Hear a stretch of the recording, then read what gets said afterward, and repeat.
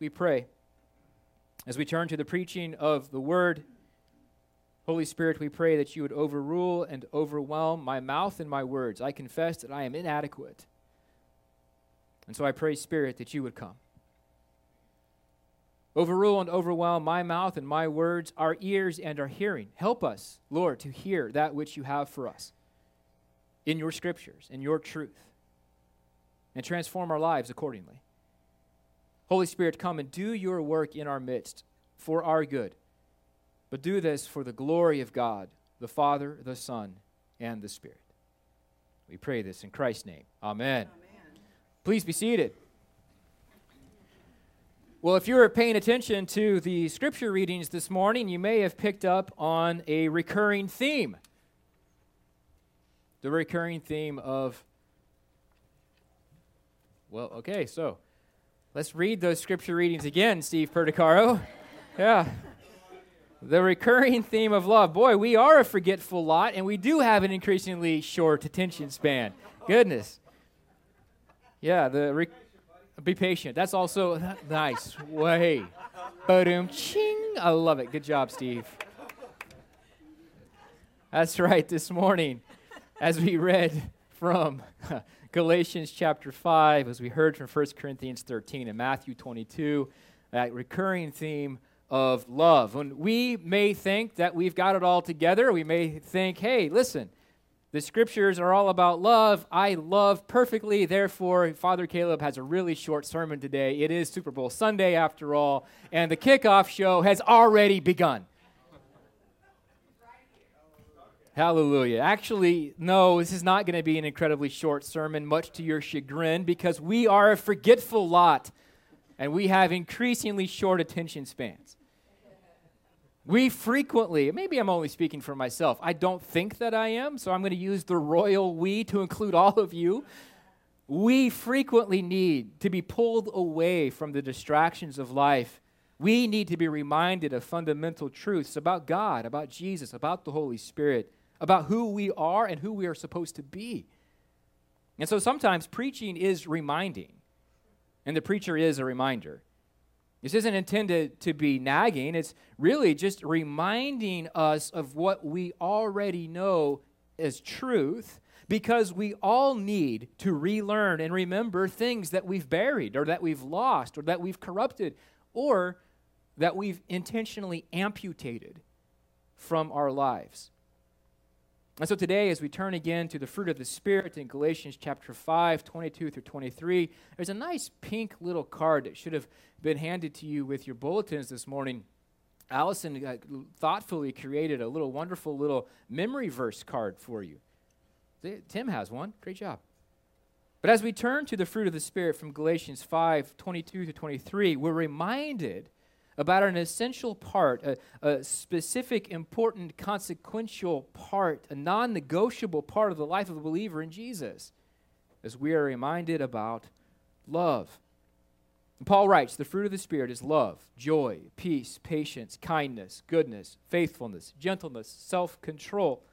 Against such things there is no law. And so this morning, as we consider love, we will consider what it is, where it comes from, and what it looks like. And our big idea today, as you see it printed in your notes and quotes section of your bulletin, is simply this: the Holy Spirit conforms believers in Jesus into His image to love others. Folks, when it comes to understanding love, we English speakers are at a bit of a disadvantage. We have one word that is used to cover a wide spectrum of meanings and implications. For example, I may say, I love my wife, while in the very next breath I say, I love to smoke meat. Now, am I honestly saying that the love I have for my wife is the same as the love that I have for a hobby?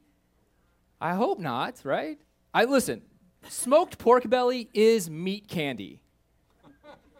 But it doesn't compare to the affection that I have for my wife. Another example, I can say I love my kids and also say I love to take naps, both of which can be equally true but are actually communicating something very different. And so we use this one word love to communicate a whole lot of different things. We need to understand love biblically.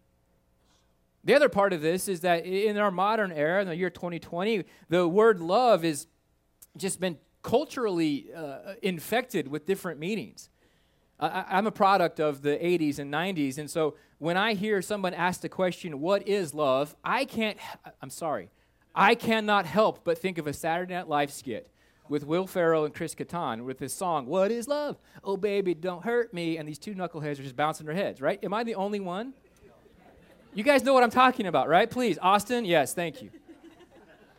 Right, or because I'm a child again of the 80s and 90s, I hear of love, and I think of that wonderful scene from that fantastic movie where the priest is performing a wedding ceremony, and he goes, "Wove, twoo, wove," right? You know what I'm talking about?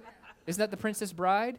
That some people know, right? So when we start to talk about or think about love from a biblical perspective, we really need to begin by praying that the Lord would pour Holy Spirit bleach into our brains to get rid of the cultural accumulations that we've acquired. The first thing we need to do is say, Lord, just remove the stains so that I can understand what you mean when you say love. Because we want to operate as God's people. We want to operate out of God's understanding, not our own. So in Matthew chapter 22, verses 34 through 40, we read of Jesus being approached by a representative from the Pharisees. Right? These are experts in the law who send a lawyer to ask Jesus a question. There's a lot of jokes I'm not going to make. This lawyer was sent not on an objective mission to learn something. The scripture tells us they asked him this question to test him.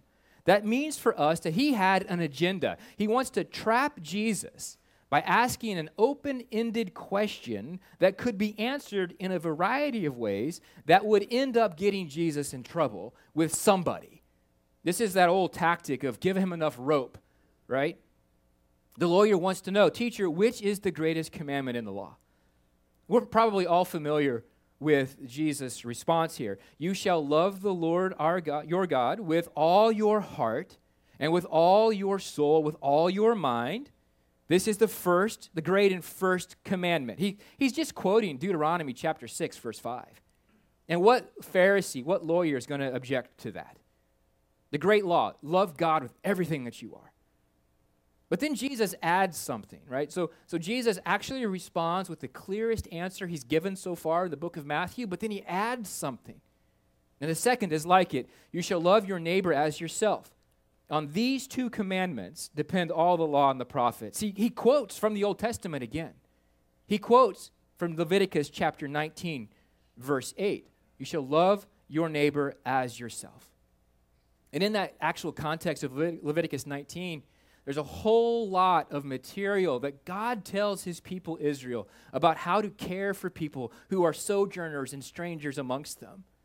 He talks to them about, when you go and harvest your field, don't harvest everything. Rather, leave some behind so the poor and the destitute can come and reap from your field and eat. And he couches these things about leaving something of your field for others to harvest. And he talks about not oppressing people. He talks about paying people a fair wage in a timely manner. He couches all of those terms in the simple fact, I am the Lord your God.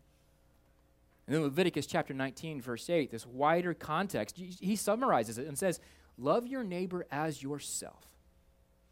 Jesus brings the attention of the lawyer not just to the love of God, this sort of vertical movement, but it brings the attention of the lawyer, the Pharisees, and us to this horizontal love as well.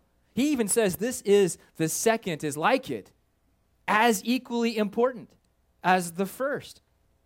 It doesn't say this is one and this is two. Rather, this is 1A and 1B. And upon these two depend all the law and the prophets.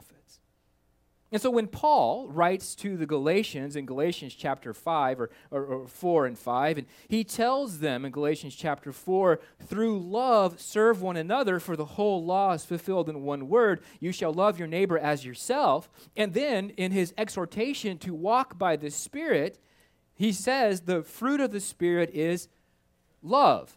He's writing here about this 1b, the second great commandment, the call to love our neighbors as ourselves. But what is it? What is love? Oh, baby, don't hurt me. I'm sorry.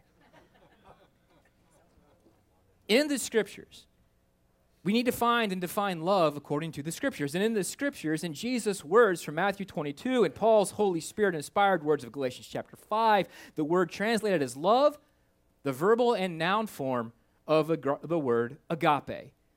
Now, agape is a word that has been sort of handed into our Christianese or our churchese. It's a word that we hear an awful lot if we're in church circles, but maybe we don't fully understand what agape is.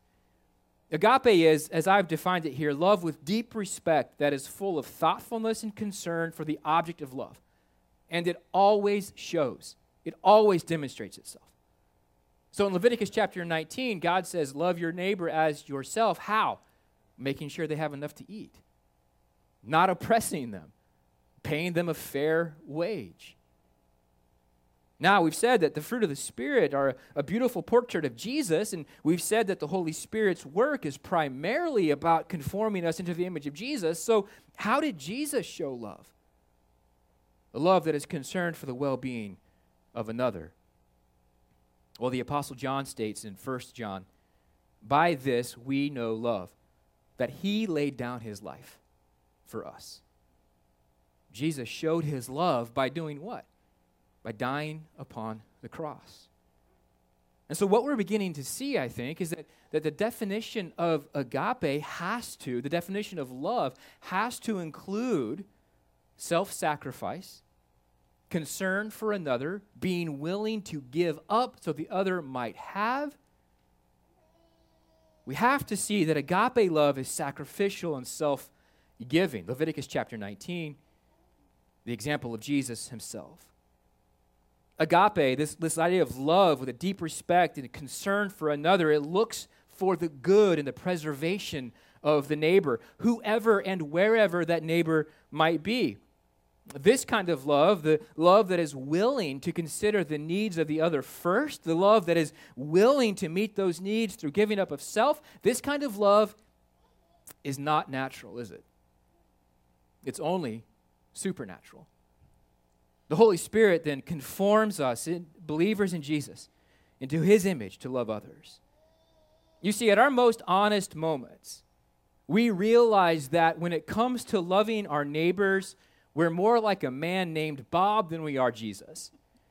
Bob wrote a letter to his neighbor. It goes like this.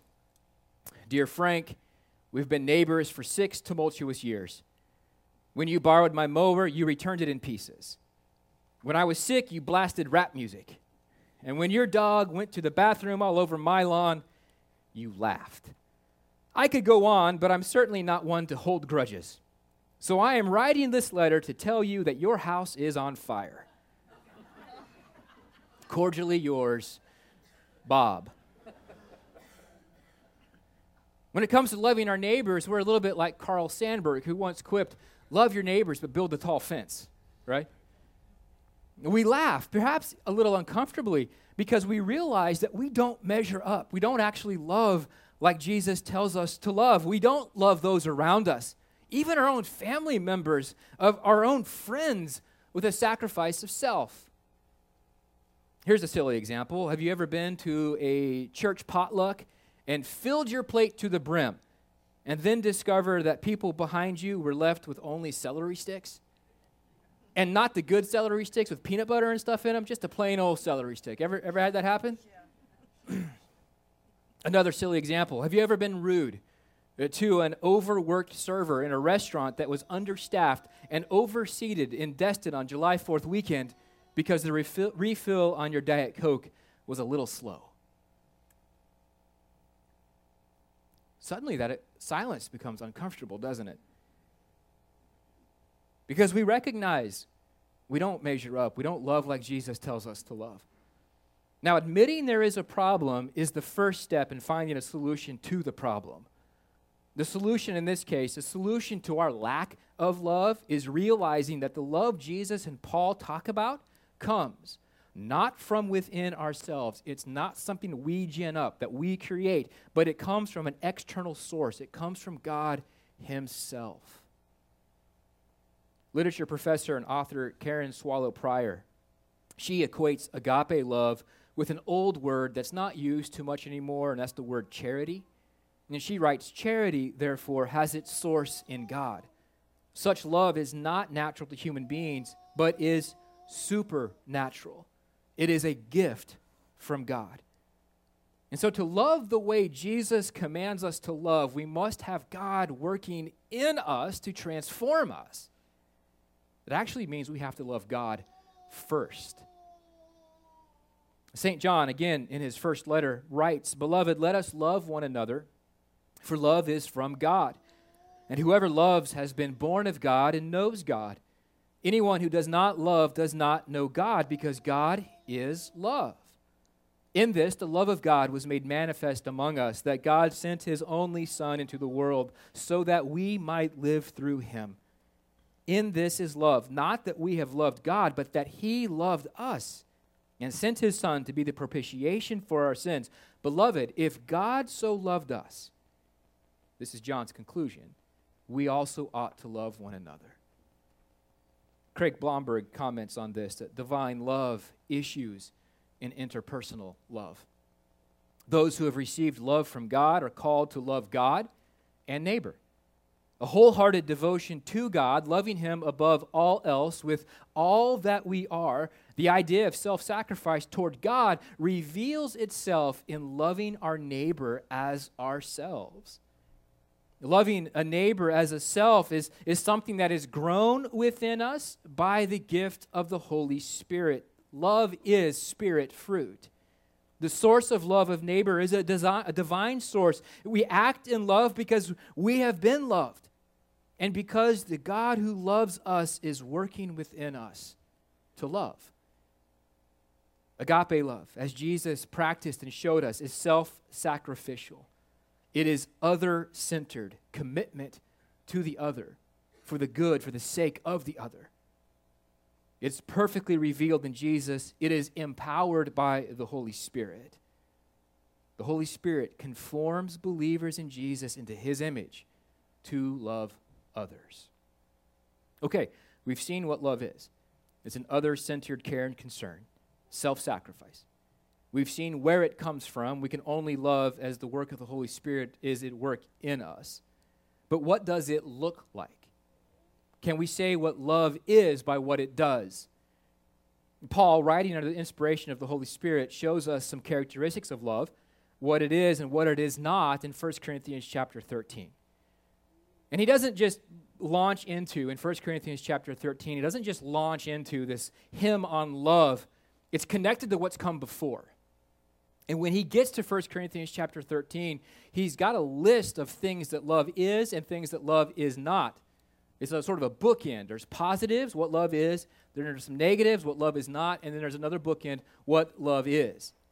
It's really, if you look at this and you look at the whole letter of 1 Corinthians, the things that Paul says love is stuff that the Corinthian church is not doing in the first 12 chapters.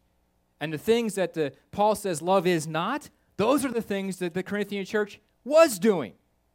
So Paul here is actually rebuking, not congratulating the church in Corinth.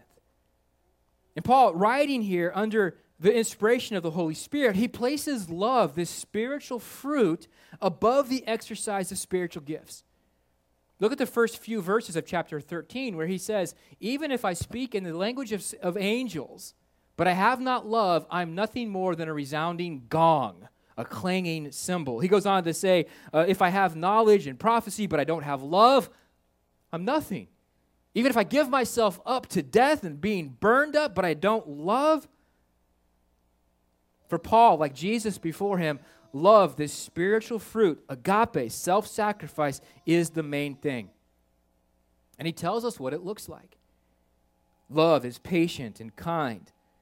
Love does not envy or boast. It is not arrogant or rude. It does not insist on its own way. It is not irritable or resentful. It does not rejoice at wrongdoing, but rejoices with the truth. Love bears all things, believes all things, hopes all things, endures all things. When Paul writes this, he's not writing a marriage liturgy. Yeah, this is applicable to a relationship between a husband and a wife, but more fundamentally, in the context of 1 Corinthians, this is what the relationship of church members should look like. And this is what the relationship of church members to people outside of the church should look like as we love our neighbor as ourselves. Just a few comments here, I think, are in order. Paul says love is patient. It was patient in two ways. First, love puts anger far away, refusing to exercise power to destroy an enemy. Anybody in here ever gotten so angry that you wanted justice, but by justice what you meant was revenge? Just me, huh? Great. Love also, in it being patient, love also faces and endures suffering. Specifically, suffering that's caused by being in relationship with other sinful human beings. Patience.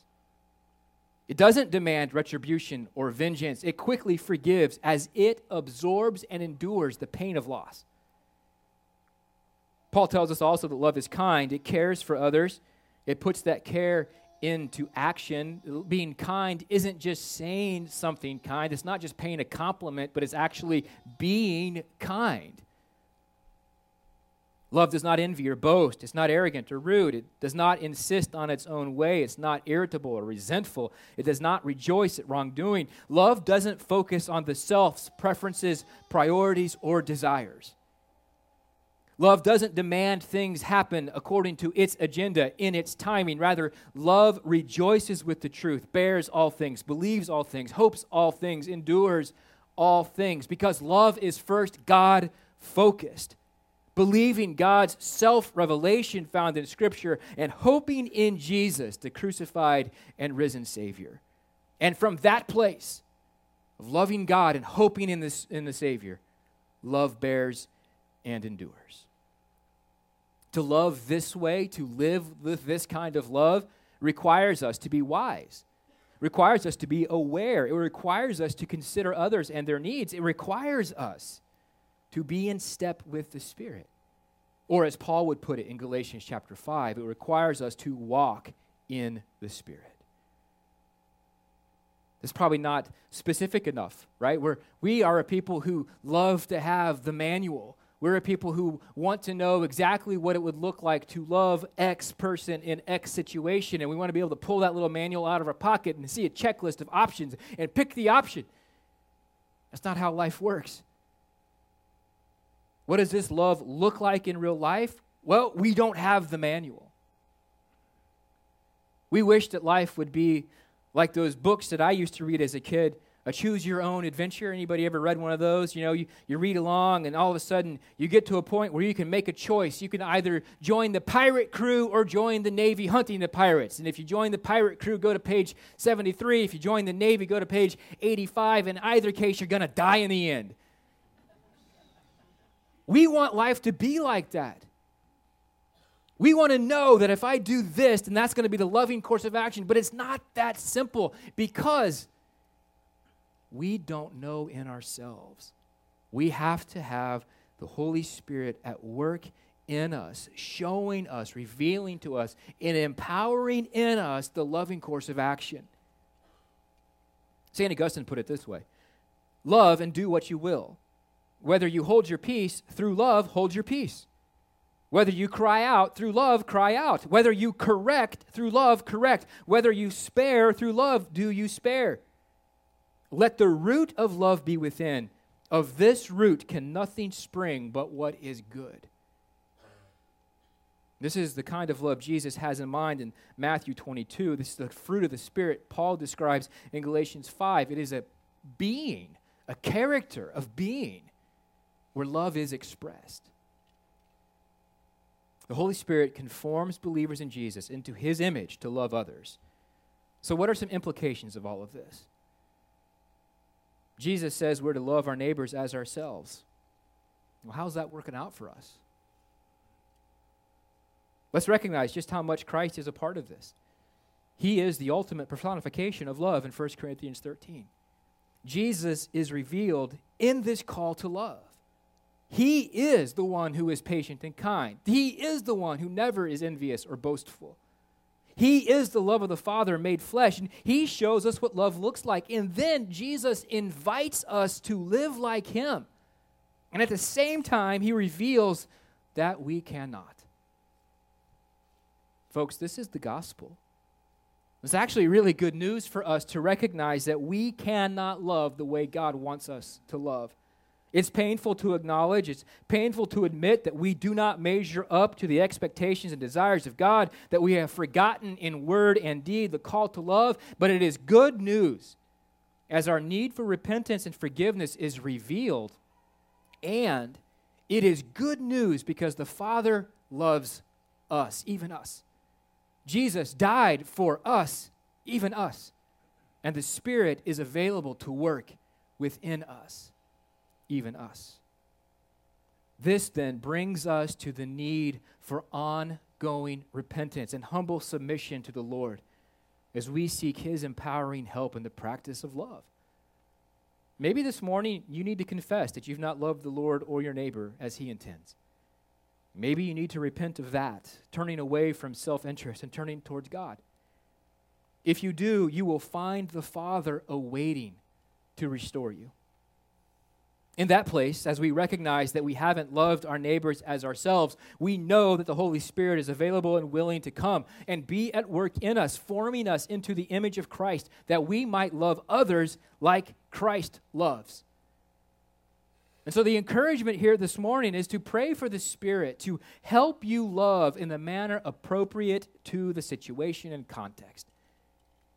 Acknowledge sin and failure. Turn from it and turn towards the Lord. Receive his forgiveness and pray for the Holy Spirit to help you. Start at home. Among your family, your friends, and your neighbors, pray, Holy Spirit, help me to love my spouse with self-sacrifice, with my spouse as the center of my love. Holy Spirit, help me to love my kids with a lack of self-interest. Help me to love my kids as the object of my love. Help me to give to them of myself. And then move outward. Pray, Holy Spirit, help me to love my church brothers and sisters. Help me to be patient and to be kind. And then take another step outward and love your coworkers. And even love your boss. Be really nice. Allison, love your boss. Take another step outward and even love strangers. And all along the way, we're saying, Holy Spirit, help me. Holy Spirit, help me. The love that Jesus commands and that Paul describes is actually for our good. It is for our good if we love one another. It is for the good of the world for us to love one another. But it is also for the glory of God, as loving in this manner is evidence for the triune God. It is witness to the reality of Jesus, crucified, risen, ascended, and returning. On the night before his crucifixion, Jesus says this in John chapter 13. A new commandment I give to you, that you love one another. Just as I have loved you, you also are to love one another. And here's the kicker. By this, all people will know that you are my disciples, if you have love for one another. What kind of love? The kind of love that Jesus shows. A love looking for the concerns of others, the needs of others with self-sacrifice, meeting those needs with kindness and patience, forgiveness. And I wonder as I read words such as this, I wonder as I work on a sermon like this, I wonder, what do people know about me? What does my love reveal about Jesus? And I can't help but wonder as I stand here and preach, what do people know about you by your love? And what do people know about us? Does the world know that we are Christ's disciples by the way we love? The Holy Spirit conforms believers in Jesus into his image to love others. And so let us pray in repentance, seeking forgiveness and the fruit of the Spirit to love our neighbors as ourselves for our good. But ultimately, let us love in the power of the Holy Spirit for the glory of God, Father, Son, and Holy Spirit. I've said these things to you in his name. Amen. Holy and gracious God, we praise you. You are love. You are quick to forgive. You are slow to anger. And so I pray, Lord, that you would be at work in us. As we need to repent, prompt us to repent. As we need encouragement, give us that encouragement. Lord, help us to love as you would have us love. Grow in us this fruit by the power of your Holy Spirit, this fruit of love, and be glorified by us. We pray in Jesus' name. Amen. Let's stand together as we sing in praise to the Lord.